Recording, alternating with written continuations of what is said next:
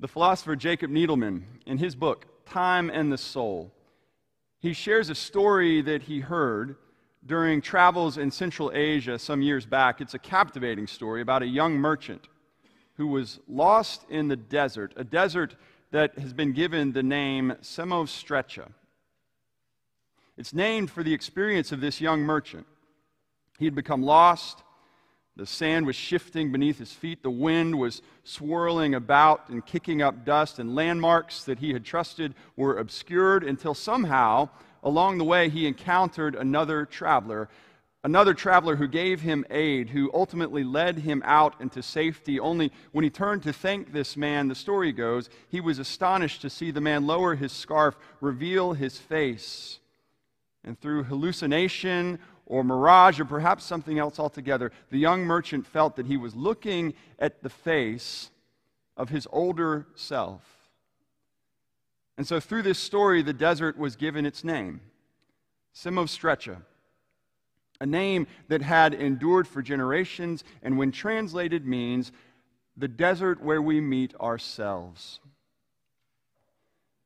Now, Christians know this desert by a different name, the name of Lent, the 40 days leading up to Easter. 40, which is biblical shorthand for a really long time. It's a way of resonating with other key 40s that we find in sacred Hebrew memory. The flood's 40 days of rain in Genesis, or Moses' 40 days without food on Mount Sinai, or Elijah's 40 days as he journeyed to Mount Horeb, or Israel's 40 years of wilderness wandering. And of course, for Christians, there is this connection to Jesus' 40 days in his own desert of discernment and discovery. 40 days and 3 temptations, and how many untold number of miles walked around in that desert. But I think amidst all of that, the testing of Jesus might ultimately be summed up by one singular phrase that we hear from the tempter again and again: if you are the Son of God. Well, by now in the gospel story, Jesus' identity as the Son of God has been pretty clearly established. It's been declared at his birth. It's been carefully traced in his genealogy. It has rung out from the heavens at his baptism. We have seen it again and again in the story, but we are left to wonder if Jesus himself fully believed it. Because this desert comes before Jesus has been said to heal anyone. This is before he's told a parable or gathered a great crowd. He's not yet the quotable, powerful, charismatic Christ that we come to know so well and believe in so fully. He is just straight out of the waters of baptism. His hair is still drying. He is quite literally wet behind the ears. As Frederick Buechner has written, this is a critical moment in the story because this is the moment where Jesus decides what it means to be Jesus. And the words of the tempter ring out amidst it: if you actually are the Son of God. The poet Mary Oliver asks a stirring question in her poem that some of you may know, The Summer Day. Tell me, she asks, what is it that you plan to do with your one wild and precious life? Of course, the poet asks this question as she's contemplating meadows and grasshoppers, but this question visits Jesus in a far less picturesque and comforting scene. He's in the desert, a desolate place without water, with all of that shifting sand and compromised vision and obscured landmarks that had once guided the way. Just after his baptism, the Spirit is said to send him into this desert, driving him or shoving him, the language says quite literally. This is an early sign that Jesus would spend his life in desolate places in our world, places where people have real, deep questions of survival, places where people are struggling to see God at all, where the things that they have counted on to sustain them, they now seem dry or hollow, when the things that had guided them are now somehow hidden from them. Now, some deserts are fixed literal points on a map. Well, these are the ones that many of us can learn to avoid or afford to route our lives around, but then there are these other deserts. There are places in our day-to-day or somewhere in our souls, like the ones that Barbara Brown Taylor has described. She says maybe the desert just looked like a hospital waiting room for you. Or maybe it was the cheap sheets on the motel bed after you got kicked out of your house. Or maybe it looked like the parking lot where you couldn't find your car on the day that you lost your job. Or it may have been a kind of desert in the middle of your own chest where you begged for a word from God and you heard nothing but the wheezing bellows of your own breath. Yes, we know the desert, don't we? All too well. And so we also know the questions that find us there, the if that rings out in the centers of our own lives. If you are who you say you are, well, then what will you do? Turn stones into bread. Throw yourself down from the Temple Mount. Take control of all of the kingdoms of the world. This is what rings out for Jesus. And these are three rather intriguing offers. None of them actually are all that bad because death rarely looks clearly like death. And so why don't you turn stones into bread, the tempter asks. Well, in a world of great hunger, couldn't that be quite useful? Just think of all the people that kind of magic could feed. Or then he's tempted to free fall from the pinnacle of the temple, maybe a little over dramatic, but in a world of such overwhelming cynicism, couldn't we use a little bit of wonder to help inspire belief? And then the tempter shows him all of the kingdoms of this world. These can be yours. You can have full political and social control if, and I admit, sometimes I almost wish Jesus had sort of caved in right here, brought a little more justice and order to the world and all of its governments. But in each case, the answer is no. It's this decisive, emphatic no. And it's not really because the temptations are evil. Because temptation doesn't show up with horns and a red spandex suit and a pitchfork. For Jesus, for all of us, the voice of evil, it often sounds an awful lot like the voice of good. Take care of yourself. Prove your faith. Save the world. Things that are not destructive on the surface. Yes, when we hear talk of temptation, it's usually describing that irresistible urge to do something that we already know is going to ultimately be bad for us or even destroy us eventually. You know, that sort of what happens in Vegas stays in Vegas type of stuff. The stuff we know is wrong, but that we're drawn to do, pulled to do all the same. But more often than not, the greatest trials are in those things that can appeal to our good intentions. And that's why some prefer to think of this scene not as temptation so much as testing, because none of the questions are inherently, obviously evil. It's just that all of them ask Jesus to be something other than he is. What sort of son of God will you be if you are at all? The tempter asks. What are you going to do with your life? What does it mean to be Jesus? One scholar has described this scene as though Jesus is fighting for his life. And not simply for the survival, the bread that the tempter sets before him. That's the stuff of merely getting by. No, in the desert, Jesus is fighting for what will the definitive feature of his life be. See, at this moment, Jesus is facing the greatest test, which is never to do the thing that we know will destroy us, but instead to give our lives to the things that ultimately cannot save us. The greatest temptation is this. It is to become something that we were not created to be. And these temptations, they visit us. These tests, they come up alongside us and they try with all that they have to intrigue us, to make us other than God has called us to be, to change us. This was the temptation that was before the Baptist pastor and longtime peace organizer A.J. Muste in the 1950s. Muste was an unapologetic pacifist, and he was a longtime leader of the Fellowship of Reconciliation, and he was deeply concerned about violence in the world, and particularly the growing production in that day of nuclear weaponry.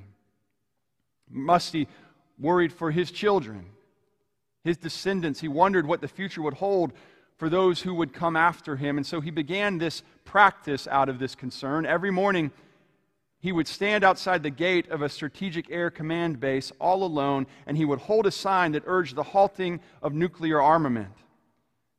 Each day, he stood there in silent vigil, all by himself, praying in his heart and also praying with his limbs, with his whole body, putting it in action in his commitment. And a reporter heard about this and came to watch, to see for himself. Eventually, he approached Musty. He slid up alongside of him and he asked the obvious question, well, Reverend Musty, you're just one man with a sign. Who do you think you are? And do you really think you're going to change anything at all? Well, all these years later, with the vantage point of hindsight, it would seem that that reporter was right. After all, in just a few short years from that day, the world would experience the coldness of war, the horror of the Cuban Missile Crisis. People would build bunkers in their neighborhoods, and school children, including my parents in northern Florida, they would practice drills learning to hide beneath their desks should the worst actually happen. And our vulnerability to this kind of nuclear armament, it continues even to this day, so much so that it's difficult for most of us to imagine a defense strategy or any kind of national security without them. And so it seems that that detractor was right when he slid up next to Reverend Musty, when he prodded him with that question, do you really think you can change the world? Who are you anyway? But we should remember Reverend Musty's response that day. My friend, he said, I'm not here to change the world. I'm here to make sure that the world doesn't change me. Which is the greatest of temptations. The most direct of tests. Will you change from the person God is calling you to be? In effect, these attacks from the tempter are an attack on Jesus' baptism itself, which has just preceded this story. Because it's an attack on the idea that Jesus is what God said that Jesus is, as the voice rings out from the heavens, this is my beloved child. It's an attack on the idea that Jesus can live a life in reliance on God. And isn't that the same thing that visits us? Will we live like God is with us, like God's grace is the fount of every blessing about which we sing, like God loves us and has not left us alone? And the temptation nestles up next to us so often. And once again, this day, it's there with all of its craftiness and its trickery. It invites us to live lives that fear one another. It provokes us to live lives that act as though nothing can change and become cynical and hardened. In the face of violence and the frustrating, defiant forces of death, it tempts us to acquiesce, to act as if this is just the way things are and ever will be. There's nothing more that can be done. And so the Jordan River, it starts to seem like a distant memory. Our feet start to strike the dry ground where there is no evidence of water, and the parting sky becomes a mirage amidst the fatalism that sees violence and death as our inevitability. We end up forgetting all of those who gathered around us at the riverside, and instead suspicion creeps toward us. We start to see danger in our neighbors. We forget that they have also heard the voice of God, that echo of beloved. If you are a child of God, if you are really a child of God, well, then what will you do? The question is before us again this Lent. And it is the most important question, because more than the question, what will you give up? Or the question, what will you take on? Lent is more than anything else a season to deepen in our identity, to live more fully as children of God. And when Jesus leaves the desert, that's who He is. He has the look of a person who has walked through it all and emerged more certain of who they are. And Jesus never changed that tempter in the desert, but through His response to the call of God on His life, He ensured that that temptation never changed Him. In fact, He becomes more deeply, more fully who He is as God's Son. And it's that identity so compelling and so full that caused others to then drop their nets and leave their family for a vision of a new world. It's that such compelling grace that began to draw others to follow. It's that kind of elegant love that invited those who were broken-hearted or broken in body or broken in spirit. Now, that's not to say that the test is over, because this was merely the first trial. There are plenty of others ahead. The desert marks the beginning of Jesus' ministry, and it also reveals the tension in which it will proceed, because he will struggle against these forces from the desert all the way to the garden. And time and again, Jesus will remember what he learned in the desert. He will remember that the path to redemption won't come through satisfying his own hunger.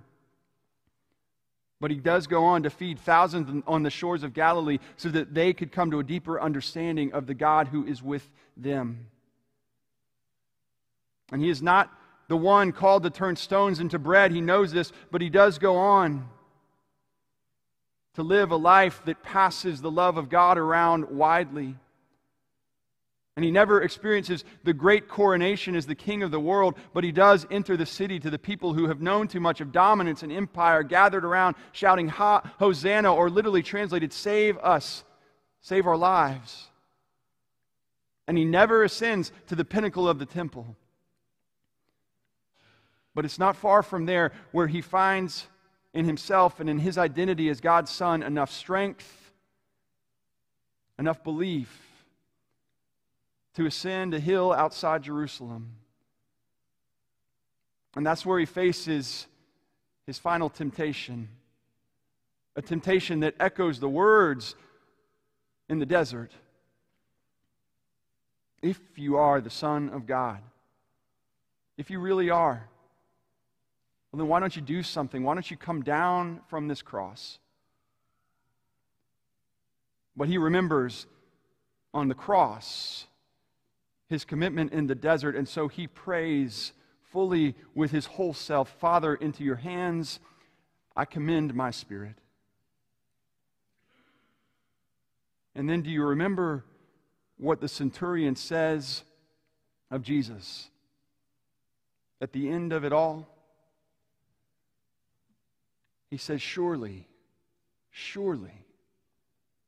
this man was the Son of God. Because Jesus discovered what it means to be Jesus. And so, as of yet, there's just one test remaining in the desert before us. And that is, what does it mean to be you? Amen.